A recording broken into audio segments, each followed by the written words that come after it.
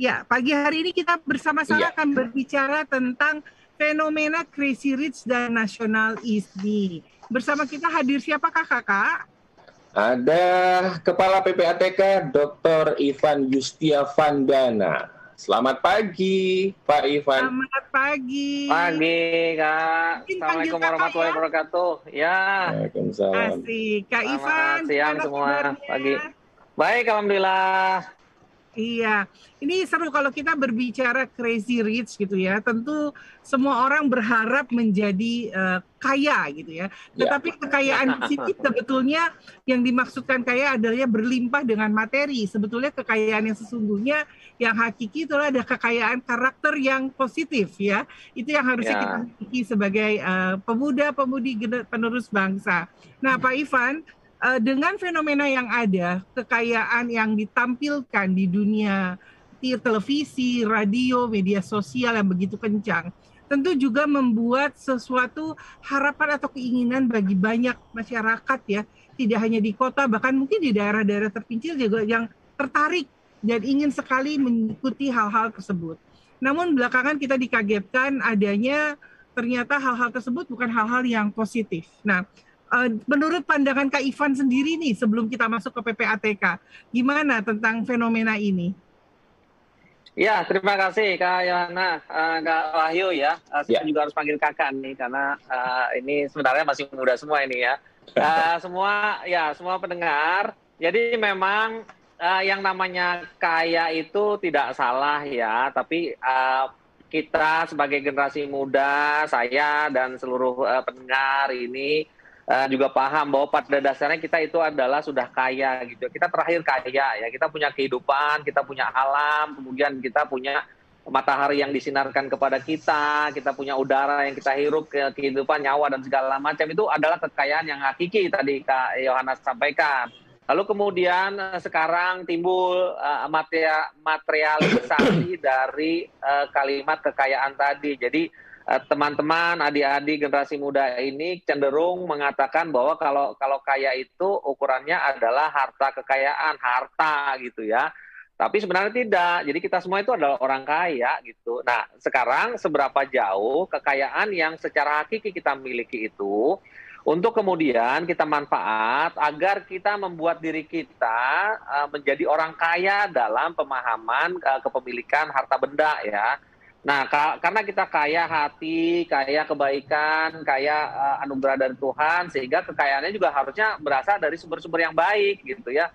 Sumber yang baik, usaha yang baik, dengan cara yang baik, dengan komunikasi yang baik. Nah, sekarang yang adik-adik lihat, seluruh pendengar lihat itu kebanyakan orang mendapatkan harta kekayaannya ya, yang sudah kaya secara alamiah, kemudian mendapatkan harta kekayaannya dengan cara tipu-tipu gitu, inginnya cepat-cepat, tidak menggunakan harta kekayaan dia yang dalam bentuk tenaga, pikiran, kepandaian, kehidupan tadi, harusnya sekolah, kemudian ya meningkatkan pendidikan untuk kemudian bisa bekerja atau bisa berusaha membangun kegiatan usaha. Dari situlah kemudian kita menumpuk atau mendapatkan kekayaan dengan mengkayakan orang lain juga ya secara harfiah dalam bentuk harta benda. Nah, kita sih berharapnya gitu ya Kak Yohana, Kak Wahyu ya, maunya sih seperti itu. Jangan mau yang instan-instan lah. Nanti akan saya ceritakan kalau ditanya oleh Kak Wahyu dan Kak Yohana ini. Yang instan-instan itu cenderung nanti akan ketahuan sama PPATK dan kemudian akan bermasalah, masuk penjara. Kalau instan kan ya percuma juga. Kak Wahyu. Iya. Jadi kan gini, kalau kita melihat media saat ini, semua platform media itu mengabarkan yang mungkin sedang menjadi trending topik gitu ya. Ini terjadi permasalahan tentang apa ya, bisa dikatakan orang kaya mendadak gitu. Tiba-tiba kok dia punya ini, punya itu gitu. Nah, sekarang juga sedang dilakukan oleh bapak-bapak dari PPATK gitu ya untuk mengusut ini. Nah, itu termasuk kejadian atau peristiwa yang luar biasa seperti apa ya? Yang sehingga menjadi heboh bangsa ini, itu Kak Ivan. Ya, terima kasih. Jadi yang terjadi sekarang itu adalah banyaknya anak-anak muda yang kemudian membuat sebuah kegiatan usaha yang mereka sebut dengan kegiatan investasi. yang ternyata tujuannya adalah untuk menipu orang banyak ya. Jadi mereka memanfaatkan kemajuan teknologi untuk kemudian memancing, menipu orang, mendapatkan kesan bahwa dengan menggunakan platform ini, dengan menggunakan media teknologi informasi ini, orang kemudian bisa mendapatkan kekayaan sama seperti yang mereka dapatkan. Tapi sesungguhnya itu menipu tuh, uangnya Kak Wahyu, uangnya Kak Yohana itu diminta untuk diinvestasikan, dengan dipancing nanti Kak Wahyu dapat mobil loh, Kak Wahyu udah punya Mercy, nanti gara-gara investasi ini nanti bisa dapat jadi Ferrari dan segala macam. Nah, Kak Wahyu kemudian silap mata juga kan, ingin benar-benar kaya, padahal Kak Wahyu udah kaya kan, sudah ganteng, sudah sempurna, sehat segala macam, ingin cepat kaya secara harta benda, menginvestasikan uangnya semua, padahal Kak Wahyu nggak tahu kalau saya lagi tipu tuh. Betul. Ya kan, kayak sistemnya saya bikin, pokoknya sistemnya saya bikin akan kalah dulu terus lah Kak Wahyu itu kalau mau investasi seperti apa, tapi Kak Wahyu nggak sadar itu. Nah itu yang terjadi sekarang. Artinya segampang itukah untuk menjadi kaya gitu?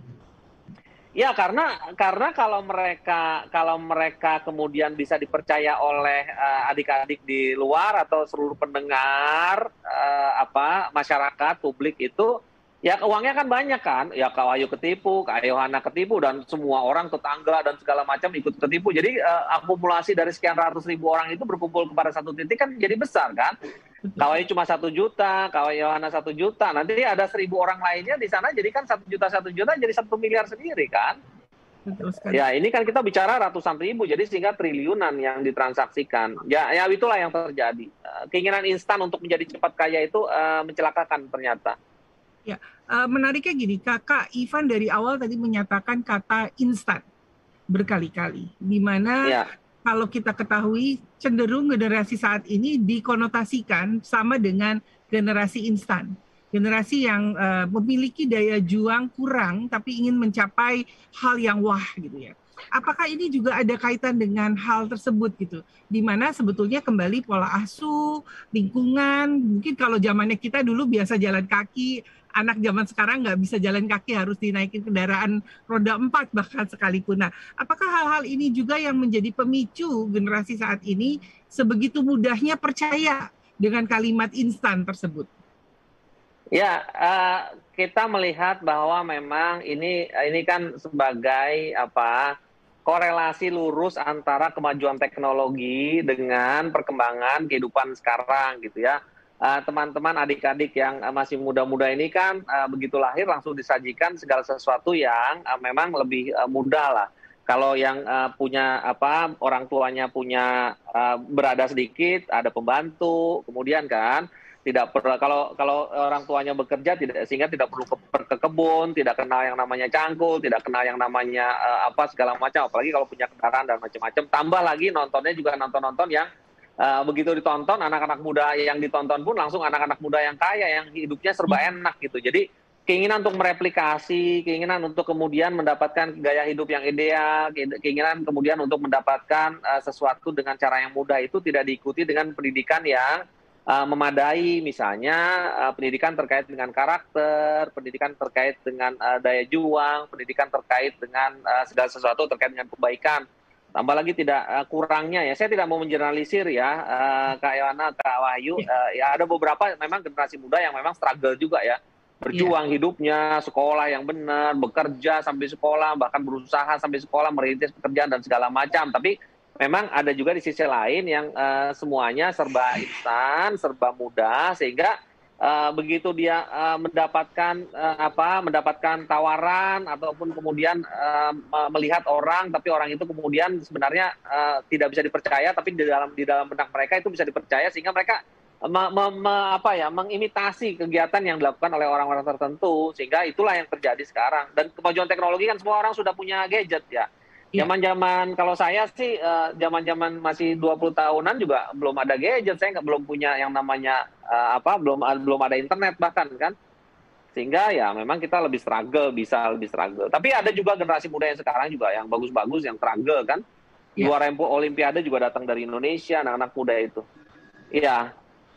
Baik, Kak Ivan, kalau akhir-akhir ini kan PPATK itu lebih terkesan bisa dikatakan sangat trending topik gitu ya. Nah, bagi generasi milenial gitu, PPATK itu kesannya masih asing. Terus juga apalagi anak-anak muda yang memiliki basic pengetahuan ekonomi keuangan itu bisa dikatakan masih setengah-setengah. Kalau boleh lebih tahu nih gitu, pendengar di rumah juga pengen paham PPATK itu siapa sih sebenarnya PPATK itu? Ya, Kak Wahyu. Ya, memang kami menyadari bahwa pemahaman publik terkait dengan keberadaan PPATK ini belum bisa merata di seluruh lapisan khalayak umum ya, Mas Wahyu, Kak Wahyu dan Kak Yohana. Kita sangat menyadari itu, sehingga kita juga melakukan kegiatan sosialisasi ke beberapa kalangan, termasuk PPATK sekarang memiliki program yang namanya podcast, kemudian memiliki juga program yang namanya PPATK mengajar ya. PPATK itu pada dasarnya kalau terminologi internasional itu disebut dengan Financial Intelligence Unit, jadi unit intelijen di bidang keuangan ya. Jadi itu kan dasarnya kembali lagi ke era-era sekitar tahun 30-an sebenarnya, di mana para pelaku tindak pidana itu dengan mudahnya menikmati hasil tindak pidananya. Jadi mereka melakukan pengedaran narkotika, kemudian hasil narkotikanya dibelikan aset, dimasukkan ke perbankan dan segala macam, memanfaatkan kerahasiaan perbankan. Sehingga kemudian para penegak hukum atau beberapa negara berpikir, ya nggak bisa begitu dong, orang jahat tuh nggak boleh dong menikmati hasil kejahatannya gitu ya, nggak boleh dong. Orang jahat itu berkompetisi dengan orang yang bekerja, tapi benar-benar bekerja gitu ya. Yang satu keluar keringat, yang satu keluar keringat gara-gara menzalimi orang lain, ya nyuri, pokoknya nipu orang, kemudian illegal logging, illegal fishing dan segala macam. Nah, atas dasar itu kemudian kalau gitu perlu dibuat yang namanya Financial Intelligence Unit. Jadi satu unit yang disebut dengan gerakan anti pencucian uang. Pencucian uang itu maksudnya adalah uang yang berasal dari harta kekayaan ilegal itu nggak boleh dinikmati, nggak boleh ditransaksikan. Kalau ditransaksikan harus dipidana dong, harus kena pidananya juga. Nah kemudian dibentuklah lembaga khusus yang namanya PPATK. Tapi dalam beberapa kesempatan memang gitu Kak Wahyu, Kak Yohana. Kalau bicara PPATK kan orang lebih familiar PPAT kan, pejabat pembuat akte tanah kan. Ya. Nah, kesannya hampir sama lah gitu kan. Iya, kita kan ada bonusnya Kak-nya, pejabat pembuat akte tanah kuburan kalau PPATK kan gitu. Terus orang juga familiar dengan namanya ATK kan, alat tulis kantor gitu ya. Iya. Jadi ada sebagian masyarakat yang mengatakan bahwa PPATK itu perusahaan penyedia alat tulis kantor gitu ya. Jadi apa hubungannya dengan pencucian uang gitu. Nah, PPATK itu adalah lembaga yang dibentuk berdasarkan Undang-Undang Nomor 8 tahun 2010. Sebelumnya udah ada undang-undang lain, Undang-Undang Nomor 15 tahun 2002. Itu pendirian PPATK itu tahun 2002 dengan keluarnya undang-undang sebelumnya tadi. Dan sekarang adalah tahun Gerakan Anti Pencucian Uang dan Pendanaan Terorisme Indonesia. Jadi itu dasar pendirian PPATK. Jadi kita sama-sama tidak berkeinginan bahwa orang bisa menikmati harta kekayaan ilegal, sehingga diharapkan apabila pemidanaan terkait dengan uang-uang haram tadi yang ditransaksikan dikenakan tindak pidana pencucian uang, diharapkan itu akan mengurangi atau paling tidak akan menghambat laju tindak pidana asal. Tindak pidana asal itu korupsinya, perdagangan narkotika dan segala macam. Itu Kak Wahyu, Kak Yohana. Menarik ya, artinya PPATK ini Pusat Pelaporan dan Analisis Transaksi Keuangan. Jadi bukan alat tulis kantor, bukan yang lain-lain, tanah kuburan segala ya. Nah, berbicara PPATK, tadi kan dijelaskan apa itu PPATK. Nah, bagaimana sih peran PPATK melihat fenomena crazy rich ini yang saat ini? Terutama tidak hanya melalui media sosial, tapi peran-peran apa aja yang sudah dilakukan secara tegas dalam hal ini? Ya Kak Yohana, jadi PPATK itu kan menerima laporan ya. Jadi pihak pelapor, bank, misalnya non perbankan, asuransi, dana pensiun, pasar modal itu semua wajib melaporkan kepada PPATK terkait dengan transaksi keuangan mencurigakan, transaksi keuangan tunai. Jadi misalnya Kak Yohana narik uang 500 juta nih dari bank atau store uang 500 juta itu pasti dilaporkan kepada PPATK tuh. Misalnya kalau model Kak Wahyu ini kan gajinya 150 juta sebulan gitu ya, terus aja seperti itu, tapi tiba-tiba Kak Wahyu dapat transfer 300 juta, dapat transfer 700 juta gitu ya. Itu pasti dilaporkan kepada PPATK karena dicurigai, karena beda dengan dari PAR. Nah, PPATK per detik ini tuh sudah menerima sekitar 45.000 ya, tidak kurang dari 45.000 laporan per jam ya. Jadi seluruh data nasabah yang ada di Indonesia itu disimpan di PPATK yang kita sebut dengan si Pusat ya. Jadi sistem pengguna jasa keuangan lah ya, terpadu itu ada di PPATK, sehingga seluruh data nasabah itu ada di PPATK. Nah, atas dasar itu laporan itulah kemudian PPATK menemukan transaksi-transaksi terkait dengan crazy risk ini. Nah, kemudian PPATK melakukan analisis nih, Kak Yohana, Kak Wahyu, melakukan analisis terhadap target-target yang terkait diduga melakukan tindak pidana penipuan tadi. Nah, hasil analisis inilah yang kemudian kita sampaikan kepada penegak hukum ya. Kalau misalnya hasil analisisnya dari laporan itu terkait dengan dugaan tindak pidana korupsi, kita sampaikan kepada KPK. Kalau tindak pidana narkotika, kita sampaikan kepada BNN. Kalau terkait dengan tindak pidana misalnya pembalakan liar, kita sampaikan kepada kepolisian. Nah, seperti itu yang terkait dengan crazy risk ini kita sampaikan kepada Barreskrim. Atau PPATK juga bisa diminta oleh para penegak hukum. Misalnya mereka melakukan penegakan hukum terkait dengan sesuatu tindak pidana gitu ya. Mereka butuh penelusuran data nih kan terkait dengan kerahasiaan perbankan kan harus hati-hati ya. Mereka minta datanya ke kita. Itu yang kita sebut dengan reaktif ya. Nah, kalau tadi yang pertama berdasarkan data kita, PPATK melakukan analisis sendiri, kita sampaikan kepada penegak hukum, itu namanya proaktif. Nah, atas dasar itulah ya PPATK bekerja. Selain itu PPATK juga dalam setiap pemilihan pejabat negara minta data transaksinya kepada PPATK untuk melihat akuntabilitas, melihat integritas masing-masing calon. Itu peran PPATK yang bisa saya sampaikan, Kak Yohana, Kak Wahyu. Menarik ya Kak Wahyu, artinya kalau kita memiliki transaksi sehari-hari yang tadi disebutin ya, artinya ada hubungan secara connect langsung kepada tim PPATK dari semua ekonomi atau bank di Indonesia ya, sehingga bisa tercatat segitu banyak. Ini angkanya luar biasa loh, per jam loh Kak Wahyu. Aduh, jadi seru juga ini, artinya kita perlu benar-benar kadang-kadang gini Kak. Soalnya kita nggak ngerti kalau itu termasuk cuci uang apa tidak gitu ya. Misalnya gitu kan. Ini kan juga kita perlu diedukasi nih Kak Wahyu nih. Betul. Artinya biar tidak salah. Artinya gini, apalagi kita sebagai customer, identik kita sebagai manusia itu bagaimana agar mendapatkan keuntungan atau margin yang besar itu seperti apa. Nah, di sini mungkin kita perlu meluruskan gitu. Bagaimana sistem yang benar itu versi yang baiknya itu seperti apa sih menurut Kak Ivan?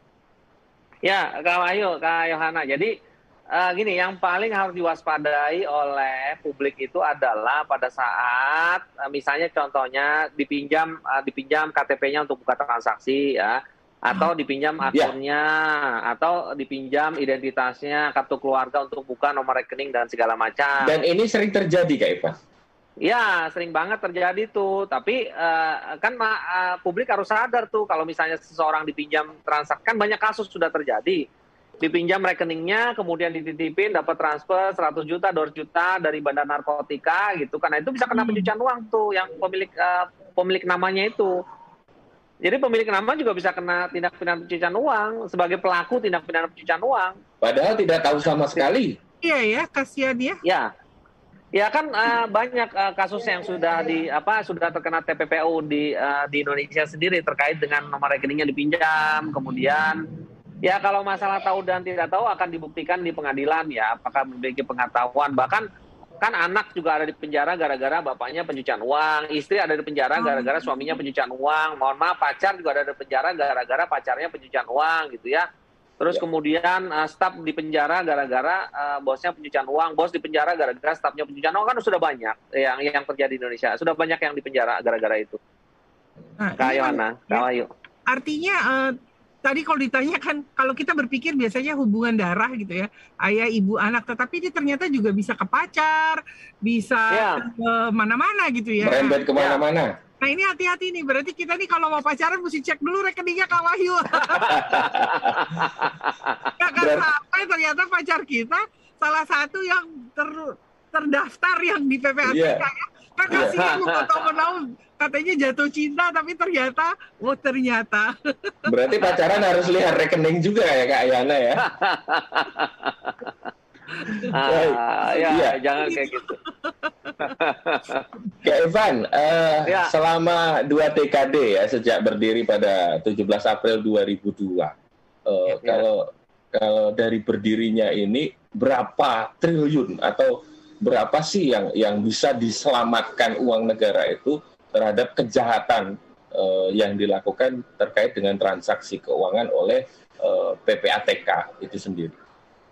Ya, kalau secara keseluruhan saya bisa bilang dan saya bisa meyakini, kita tidak hitung ya, saya bisa meyakini recovery rate-nya bisa ratusan triliun. Contohnya, terkait dengan pajak saja kan kita sekitar 12 triliunan sampai hari ini saja sudah bisa kita bantu gitu ya. Dan terus akan berkembang. Kemarin kan Kak Wahyu, Kak Yohana lihat ada kasus Asabri, ada kasus Jiwasraya, ada kasus IKTP, macam-macam kan. Itu kan recovery rate-nya kan besar sekali. Contohnya misalnya kasus kasus korupsi kepala daerah, itu ada yang sampai mengembalikan 300 miliar, ada yang sampai mengembalikan ratusan miliar. Itu banyak sekali yang bisa tergantung ininya Mas, tergantung data yang kita miliki. Tapi saya bisa mengatakan itu udah ratusan triliun ya kalau bicara overall recovery rate-nya yang bisa kita sumbangsikan kepada negara. Kalau untuk sektor-sektornya atau di bidang apa saja, apakah hanya misalnya kayak tadi tentang saham atau apa gitu, itu sektor-sektor yang terjadi kejahatan keuangan itu, kayak Iya. Kalau bicara dari peta risiko ya, PPATK memiliki yang namanya peta risiko nasional terkait dengan tindak pidana pencucian uang. Kita sebut dengan National Risk Assessment, NRA singkatannya. Kalau dalam terminologi internasionalnya, itu peta risikonya pertama memang yang paling banyak kejadian pencucian uang itu ada di perbankan. Ada di perbankan, kemudian ada di non-perbankan. Non-perbankan itu di pasar modal seperti yang Kak Wahyu sampaikan. Terus kemudian ada di valuta asing. Jadi banyak orang menukar valuta asing, hasil dari korupsinya, hasil dari penyuapannya, penyogokannya gitu ya. Dengan menggunakan valuta asing kan, kalau valuta asing kan itu kan tipis ya, Kak Yohana, Kak Wahyu ya, daripada bawa sekoper kan mendingan bawa valuta asing ya, segepok doang gitu kan. Nah, itu banyak terjadi penukaran uang. Atau kemudian dengan menggunakan pembelian kendaraan bermotor ya, dibayarin pembelian mobilnya, dibayarin rumahnya. Itu kan baik pembelian dealer mobil, kemudian toko perhiasan, developer, kontraktor dan segala macam, toko lukisan, barang antik, balai lelang, itu semua wajib lapor kepada PPATK itu, Kak Yohana, Kak Wahyu. Jadi memang yang paling banyak kalau ditanya Kak Wahyu tadi, yang paling banyak itu di sektor perbankan. Terjadinya pencucian uang itu paling banyak di sektor perbankan. Oke. Nah, pencucian uang ini sebetulnya kalau kita dikatakan kalau dulu kan money laundry istilahnya ya, yang kenal ya. Nah, pencucian uang ini artinya tadi kalau dititipkan gitu. Sementara juga kadang-kadang misalnya gitu ya, tidak semua orang paham.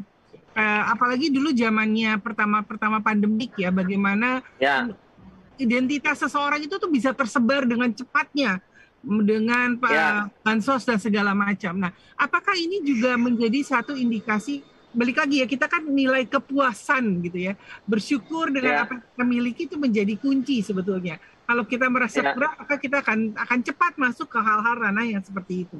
Nah, namun keadaannya seperti ini, nilai pencucian uang ini, apakah selalu bisa dikategorikan di luar perbankan gitu ya? Apakah juga presentasinya terjadi terbesar tuh di mana? Di kota besar, di daerah, atau ada nggak sih nilai presentasi tersebut? Penasaran jadinya. Ada. Yang paling besar itu memang terjadinya di wilayah DKI Jakarta ya. Jadi ada petanya kita itu, peta per provinsi itu kita punya pecah, yang mana yang merah, yang mana yang kemudian agak sedikit merah, yang mana kemudian kuning, yang mana kemudian hijau, itu ada petanya itu. Jadi kita menyebutkan itu wilayah tingkat resiko wilayah gitu ya. Itu bisa kelihatan itu berdasarkan misalnya kalau yang banyak hutannya itu mesti banyak kejadian itu terkait dengan korupsi dan penambangan liar gitu ya. Terus kalau yang terkait dengan banyak pertambangan itu yang paling banyak korupsi dengan urusan pertambangan gitu, transaksinya kayak model gitu. Tapi yang paling banyak di Jakarta. Karena kenapa Jakarta paling banyak? Karena banyak kantor pusat industri keuangan itu kan ada di Jakarta. Ya, kantor pusat di Jakarta, pasar modal kantor pusat, asuransi kantor pusat di Jakarta, kayak gitu-gitu ya. Jadi wilayah yang paling beresiko memang wilayah Jakarta itu, Kak Yohana, Kak Wahyu. Artinya pembagian zona mungkin ya. Nggak ada hebat Ya, ya kita Kak. ada zonanya.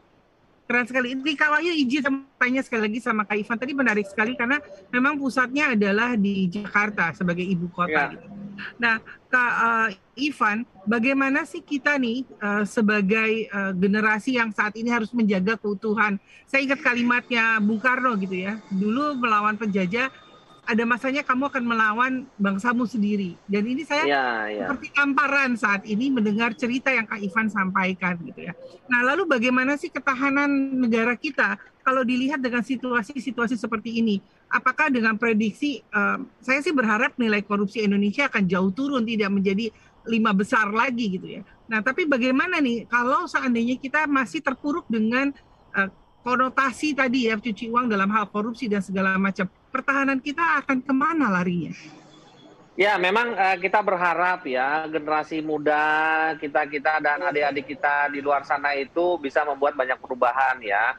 Dan apa yang terjadi sekarang itu kan upaya pemerintah yang lebih tegas lagi masuk ke substansi. Jadi tidak hanya mempidanakan tindak pidananya, katakanlah korupsi, tapi mempidanakan harta kekayaannya. Sehingga kemudian sekarang itu kan konsepsi hukum dari tindak pidana itu kan sudah berbeda. Tidak hanya mempidanakan manusia, tapi juga mempidanakan harta kekayaan. Ya, harta kekayaan itu bisa pidana. Jadi in persona juga, kalau orang hukum itu kan paham in persona manusianya atau in rem hartanya gitu. Jadi nanti bisa, yang sekarang itu terjadi kan negara melawan seseorang, nah besok itu bisa negara melawan, sekarang itu negara melawan harta kekayaan dengan konsepsi pencucian uang. Nah, kita berharap generasi-generasi muda ini paham resiko tindak pidana pencucian uang yang ada di Indonesia. Karena paham resikonya, akan tahu bagaimana cara menyelesaikannya, akan tahu bagaimana cara mencari solusinya ya. Itu yang pertama. Yang kedua, kita juga bersyukur seperti tadi Kak Yohana menyampaikan terkait dengan Bung Karno. Kita bersyukur bahwa Bung Karno dan pendahulu kita dulu menciptakan yang namanya Pancasila ya. Yeah. Yang namanya anti pencucian uang itu kan bagian dari ejawantah Pancasila ya. Kita menjaga persatuan, kita harus adil, kita harus berdasarkan asas ketuhanan. Itu kan asas ketuhanan itu kan harus jujur, harus punya empati terhadap orang lain gitu kan. Harus adil, berbagi, dan kemudian harus menjaga negara sendiri. Nah, itu kan yang menjadi pegangan kita. Nah, anti pencucian uang dan pendanaan terorisme itu adalah salah satu jawaban dari para pendahulu kita dengan menciptakan Pancasila tadi, dan itulah yang kemudian kita inginkan dengan bantuan nih Kak Wahyu dan Kak Yohana ini menyebarkan semangat seperti ini. Kita sangat senang nih Nasional Ismi ya. Nasional Ismi itu kan adalah ini kan tanah kita, tanah bersama. Gambar sedikit ya, saya gambarkan ya Kak Yohana, Kak Wahyu ya. Ya. Kalau kita tidak terlalu care dengan yang namanya pencucian uang, ke depan ini kan generasi muda akan mengambil alih tampuk kepemimpinan kan, ya kan? Nah, sumber daya alam itu harus dijaga, sumber daya alam harus dijaga, kemudian sumber daya manusia juga harus dijaga.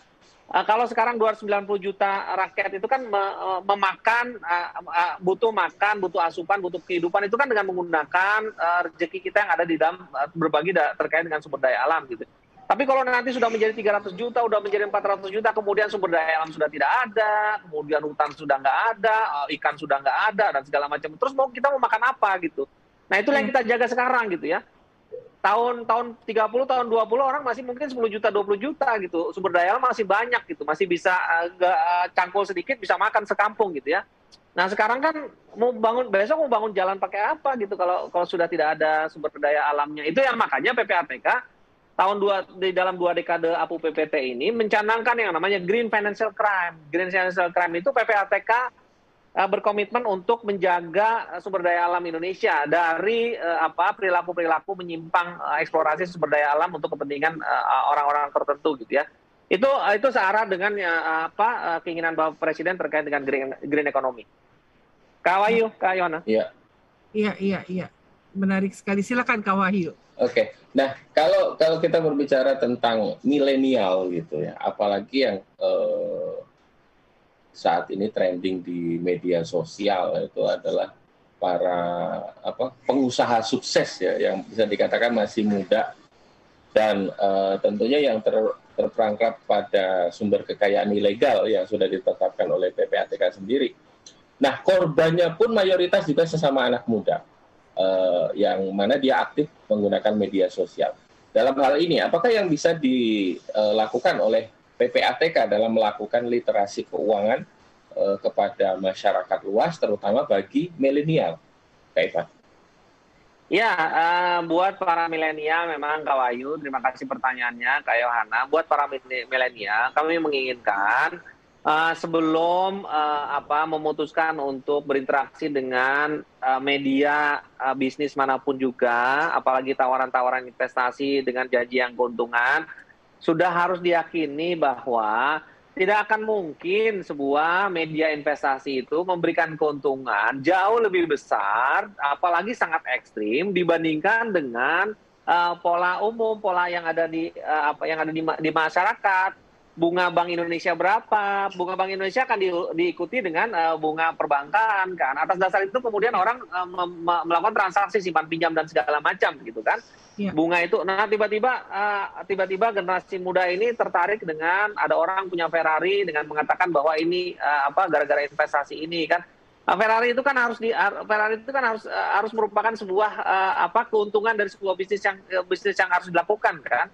Dan sangat tidak mungkin kalau kalau itu bisa menjadi sebuah kenyataan. Yang sudah pasti adalah bahwa sudah pasti kekayaan mereka itu dihimpun dari uang-uang yang diperoleh dari publik tadi. Itu pertama. Yang kedua, para milenial terus paham apakah kegiatan tersebut sudah memiliki izin gitu ya. Sudahkah ada izinnya dari OJK atau dari Bank Indonesia atau dari Bapepti, Departemen Perdagangan. Kalau belum ada izinnya jangan pernah coba-coba untuk itu, karena begitu coba-coba generasi muda itu pasti akan meningkatkan resiko dia terhadap harta kekayaannya. Yang ketiga terakhir, yang paling penting adalah ikuti prinsip dasar dalam investasi. Don't put your egg in one basket, ya. Jadi don't put your egg in one basket itu jangan masukin telurmu dalam satu keranjang yang sama gitu. Jadi kalau keranjang ini jatuh pecah semua gitu ya, mati kita kalau udah pecah semua gitu ya.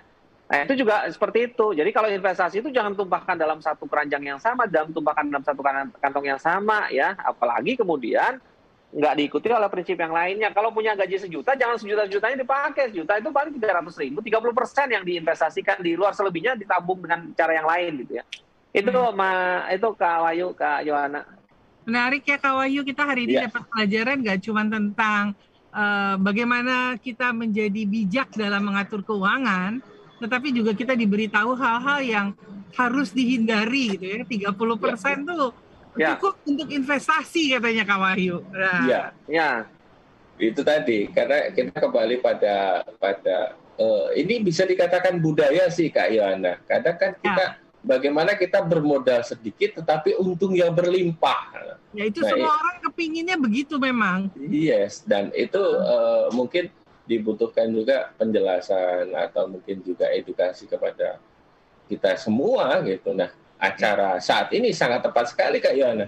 Karena didengar semua seluruh rakyat Indonesia dari Aceh hingga Papua. Nah, Kak Ivan berbalik dengan nasionalisme generasi saat ini yang mulai mungkin dari milenial dan Gen XYZ ya, yang dimana sudah 2 tahun ke depan memang mereka adalah pemaku kepemimpinan bangsa kita ya. 2 tahun lagi ini 9 juta warga negara Indonesia pemilu pertama ya, karena ini demografisnya cukup tinggi gitu ya. Nah, melihat keadaan seperti ini, tentu kita ini saya mungkin pribadi ya secara awam bertanya, tadi kan dibilang oke, negara bisa mengkolek sekian banyak gitu ya, miliaran, triliunan. Nah, terus pertanyaannya saya pribadi ya Kak Ivan, bertanya uang itu kemana gitu. Apakah uang itu akan kembali menjadi aset pemerintah atau untuk bayar hutang pemerintah atau kemana gitu? Karena kan PPATK atau LSM lain pun atau lembaga apapun itu berhasil membantu nih pekerjaan pemerintah pusat gitu loh Kak. Boleh nggak tahu supaya kita juga dapat pencerahan, supaya kita kalau ada teman yang kira-kira menyeleweng kita bisa kasih tahu, ingat-ingat gitu loh Kak.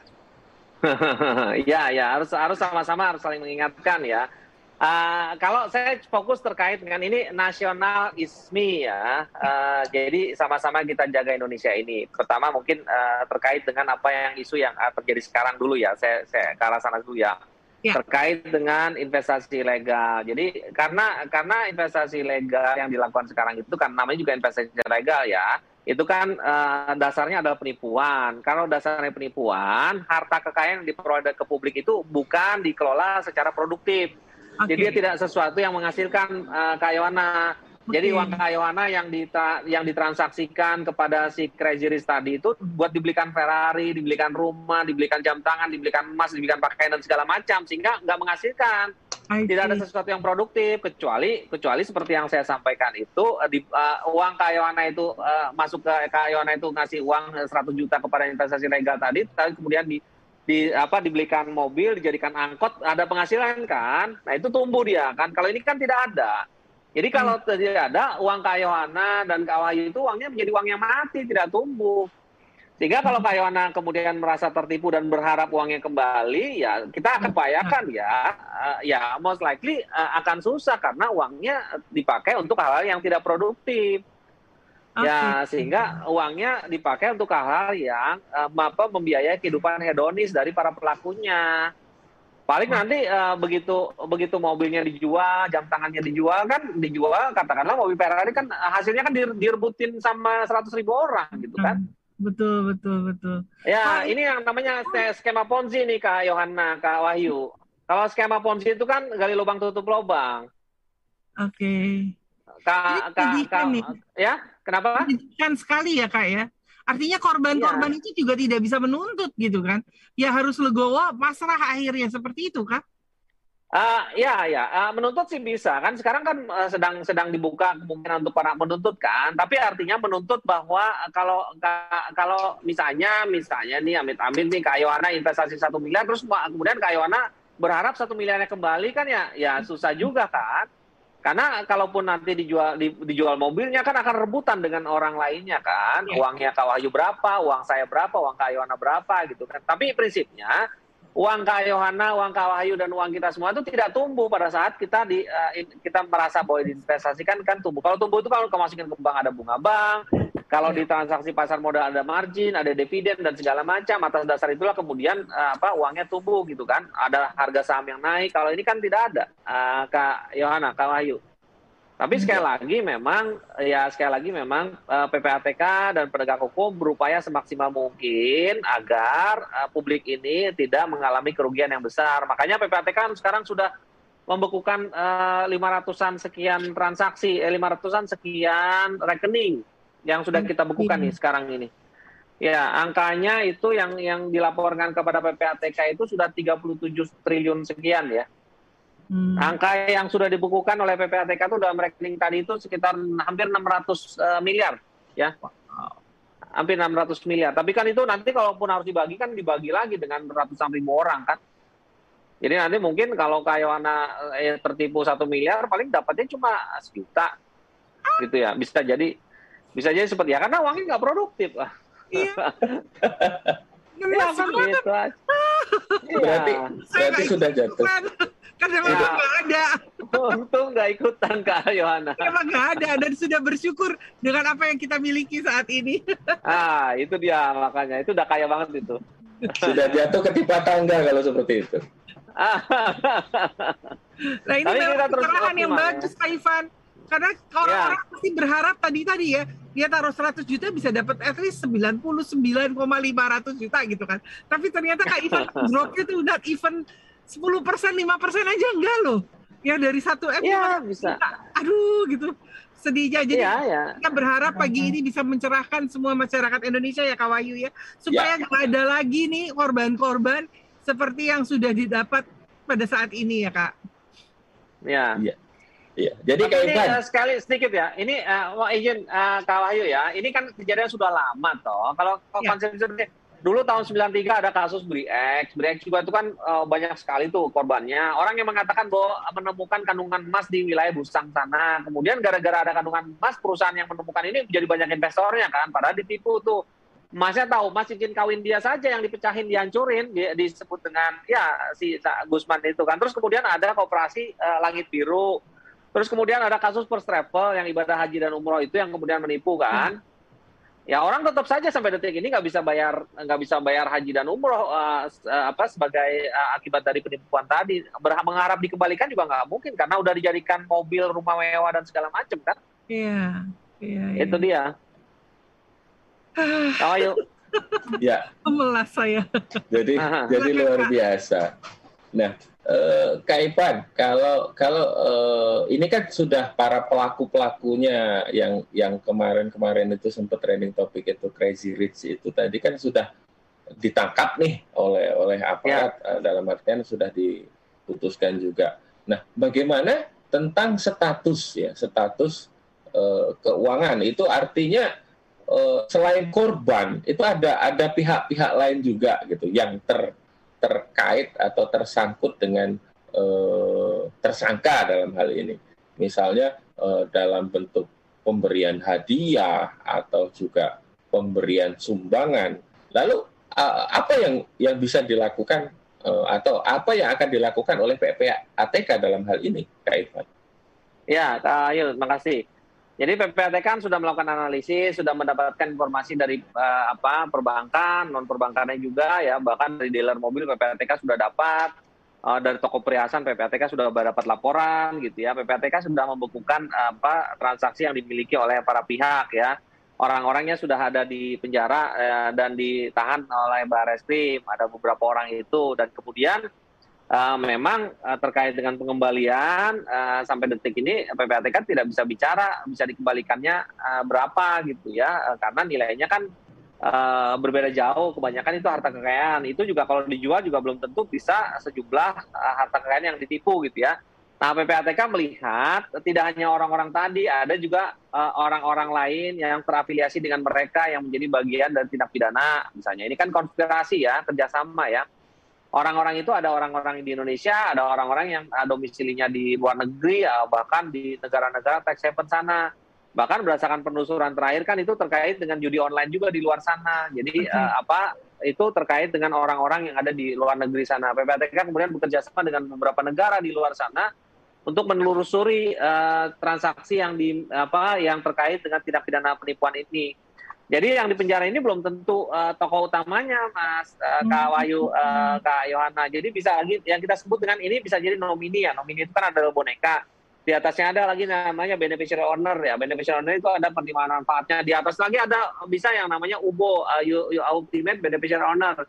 Ini adalah penerima manfaat ultimate gitu ya. Misalnya Kak Wahyu punya supir, nah supir ini adalah yang kemudian melakukan pencucian uang. Ini adalah nomini nih bonekanya Kak Wahyu kan. Tokohnya itu adalah Kak Wahyu nih. Terus kemudian ternyata Kak Wahyu punya bos lagi. Nah Kak Wahyu disetir sama bosnya, Kak Wahyu terus nyetir supir Kak Wahyu gitu. Jadi ini berjenjang ini. Bisa terjadi orang-orang ini bukan tokoh utamanya gitu. Sudah kayak lingkaran gitu ya. Iya, dan kalau sudah kayak lingkaran. Hebat sekali ya sampai terorganisir dengan rapi berarti ya. Dan saat ini sudah sampai taraf PPATK ini sudah sampai menciumkah pada pusatnya pelaku ini atau masih di jenjang yang ke layer berapa? Masih ya, PPATK sudah sampai ke luar negeri dan sudah menemukan banyak sekali nama yang terkait yang juga patut diduga sebagai mastermind-nya. Tapi PPATK masih terus bekerja ya, teman-teman di sini masih terus bekerja untuk menemukan aliran dananya kepada siapa ini berakhir gitu ya.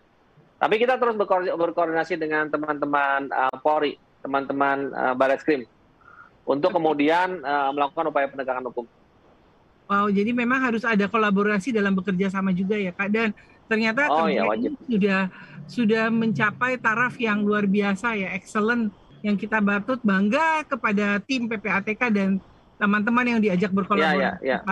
Thank you ya Kak ya, sudah menjadi salah satu pilar ketahanan nasional ISMI kita nih. Iya. Oke, Kak Wahyu ada mau ditanyakan lagi?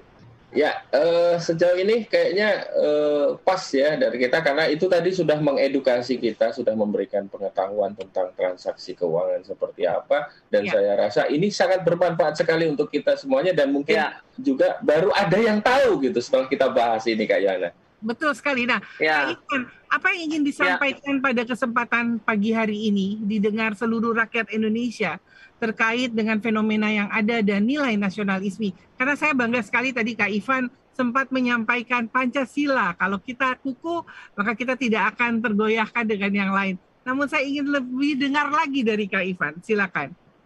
Ya, oke. Semua generasi muda, saya dan adik-adik di luar sana, termasuk juga tentunya Kak Yohana, Kak Wahyu, pokoknya kita semua itu memang cuma satu, memiliki kewajiban untuk menjaga keutuhan NKRI, ya, dengan alasan apapun juga. Itu modalnya cuma satu, kekuatan diri sendiri, ya. Kekuatan diri sendiri itu cuma modalnya cuma satu, pendidikan yang baik. Pendidikan yang baik itu cuma modalnya cuma satu, ya, keyakinan terhadap keimanan kita masing-masing. Sudah situ saja, ya. Ya kalau boleh itu jangan banyak protes, mendingan berproses gitu. Daripada kita proses kemudian daripada kita protes terus tapi kita tidak bisa melakukan apa-apa, mendingan kita yang berproses gitu ya. Kita harapannya kita berproses, kita menjadi seseorang, dari situlah kemudian kita membenarkan semua, mencoba memperbarui semua yang kita anggap masih kurang gitu. Protes aja percuma saja, protes itu nggak bisa, ngaca diri kita kurangnya apa, perbaiki di situ. Kalau kurang pendidikan ya tambahkan pendidikan, terus kemudian upayakan mendapatkan pekerjaan di tempat yang baik, kalaupun tidak bikin kegiatan usaha yang sendiri yang baik gitu untuk membangun sama-sama membangun Indonesia. Hanya inilah kita mati hidup dan memiliki kehidupan di tanah yang kita injak sekarang, itulah yang harus kita jaga, tidak ada yang lain yang bisa kita itu. Mbak, kami izin memutar lagu sedikit aja, boleh nggak? Ya. Boleh, silakan Kak. Boleh. Sedikit saja. Silakan.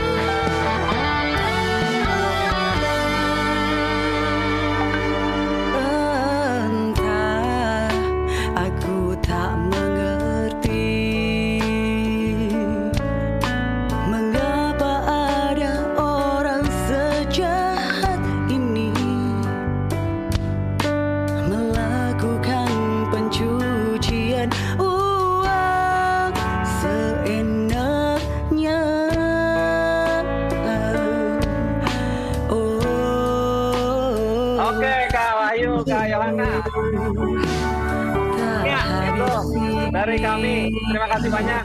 Siap. Terima kasih banyak Kak Ivan. Ya, aku yang terima kasih banyak, kami yang terima kasih banyak ya.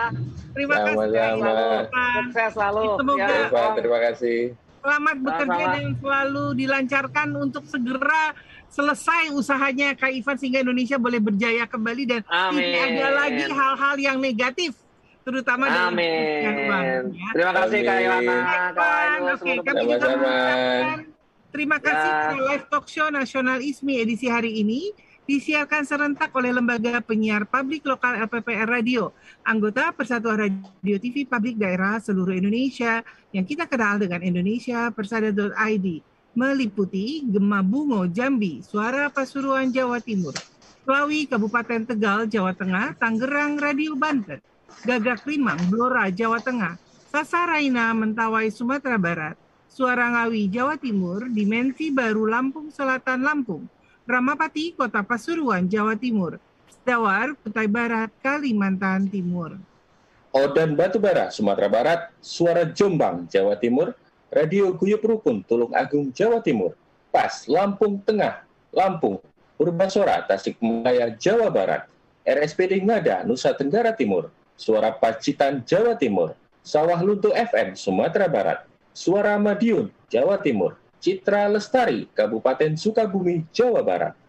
Berapi Boyolali Jawa Tengah, Radio Suara Kabupaten Ketapang Kalimantan Barat, Buana Asri Sragen Jawa Tengah, Belambangan Banyuwangi Jawa Timur, Suara Kampar Riau Bintan FM Kepulauan Riau, Tuntung Pandang Tanah Laut Kalimantan Selatan, Langkisau Pesisir Selatan Sumatera Barat, Deli Serdang Berseri, Deli Serdang Sumatera Utara, RSPD Flotim Flores Timur Nusa Tenggara Timur. Suara Bono Pelalawan Riau, Singosari Brebes Jawa Tengah, Singosari Top Paguyungan, Brebes, Jawa Tengah. Hamau, Gunung Mas, Kalimantan Tengah. Suara Tabalong, Kalimantan Selatan. Top FM, Sukoharjo, Jawa Tengah. RSPD, Labuan Batu, Sumatera Utara. Rapa FM, Pakpak Barat, Sumatera Utara. Kartini, Jepara, Jawa Tengah. Bromo, Probolinggo, Jawa Timur. Suara Banjarnegara Jawa Tengah, Giri Suara Wonogiri Jawa Tengah, RTFM Temanggung Jawa Tengah, Gema Saijaan Kota Baru Kalimantan Selatan, Purwodadi Grobogan Jawa Tengah, Bercahaya Cilacap Jawa Tengah, Radio Publik Kota Denpasar Bali, Radio In Kebumen Jawa Tengah, Suara Lamongan Jawa Timur, Gema Randik Musi Banyu Asin Sumatera Selatan.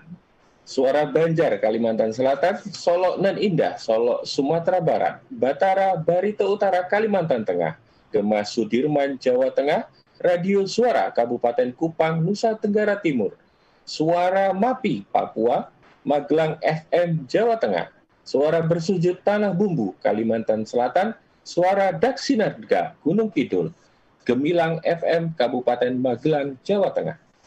Pesona Wonosobo, Jawa Tengah, Irama Purworejo, Jawa Tengah, Suara Kota Mataram, Nusa Tenggara Barat, Magetan Indah, Jawa Timur, Abdi Persada Provinsi Kalimantan Selatan, Praja Angkasa, Tergaleng, Jawa Timur, Persatuan Radio TV Publik Daerah seluruh Indonesia, Indonesia Persada.id, organisasi yang mewadahi lembaga penyiar publik lokal, radio dan TV publik milik pemerintah daerah seluruh Indonesia, bertujuan menjaga ketahanan informasi negara di daerah. Indonesia Persada.id untuk menyiarkan baik. Kami berterima kasih juga untuk Kementerian Dalam Negeri, Yayasan Bentang Merah Putih, Yayasan Pandu Pemimpin Cinta Bangsa, Nakal Nasionalisme Radikal, Tandaseru.id, Heartline Networking, Indonesia Persada, dan juga Satu Hati. Dan terima kasih untuk Kak Wahyu. Terima kasih juga Kak Yohana. Telah menemani saya. Dan senang sekali akhirnya saya Yohana Elizabeth Harjadinata bersama rekan saya. Dan saya Wahyu Riyadi. Mengucapkan salam Pancasila. Salam Pancasila.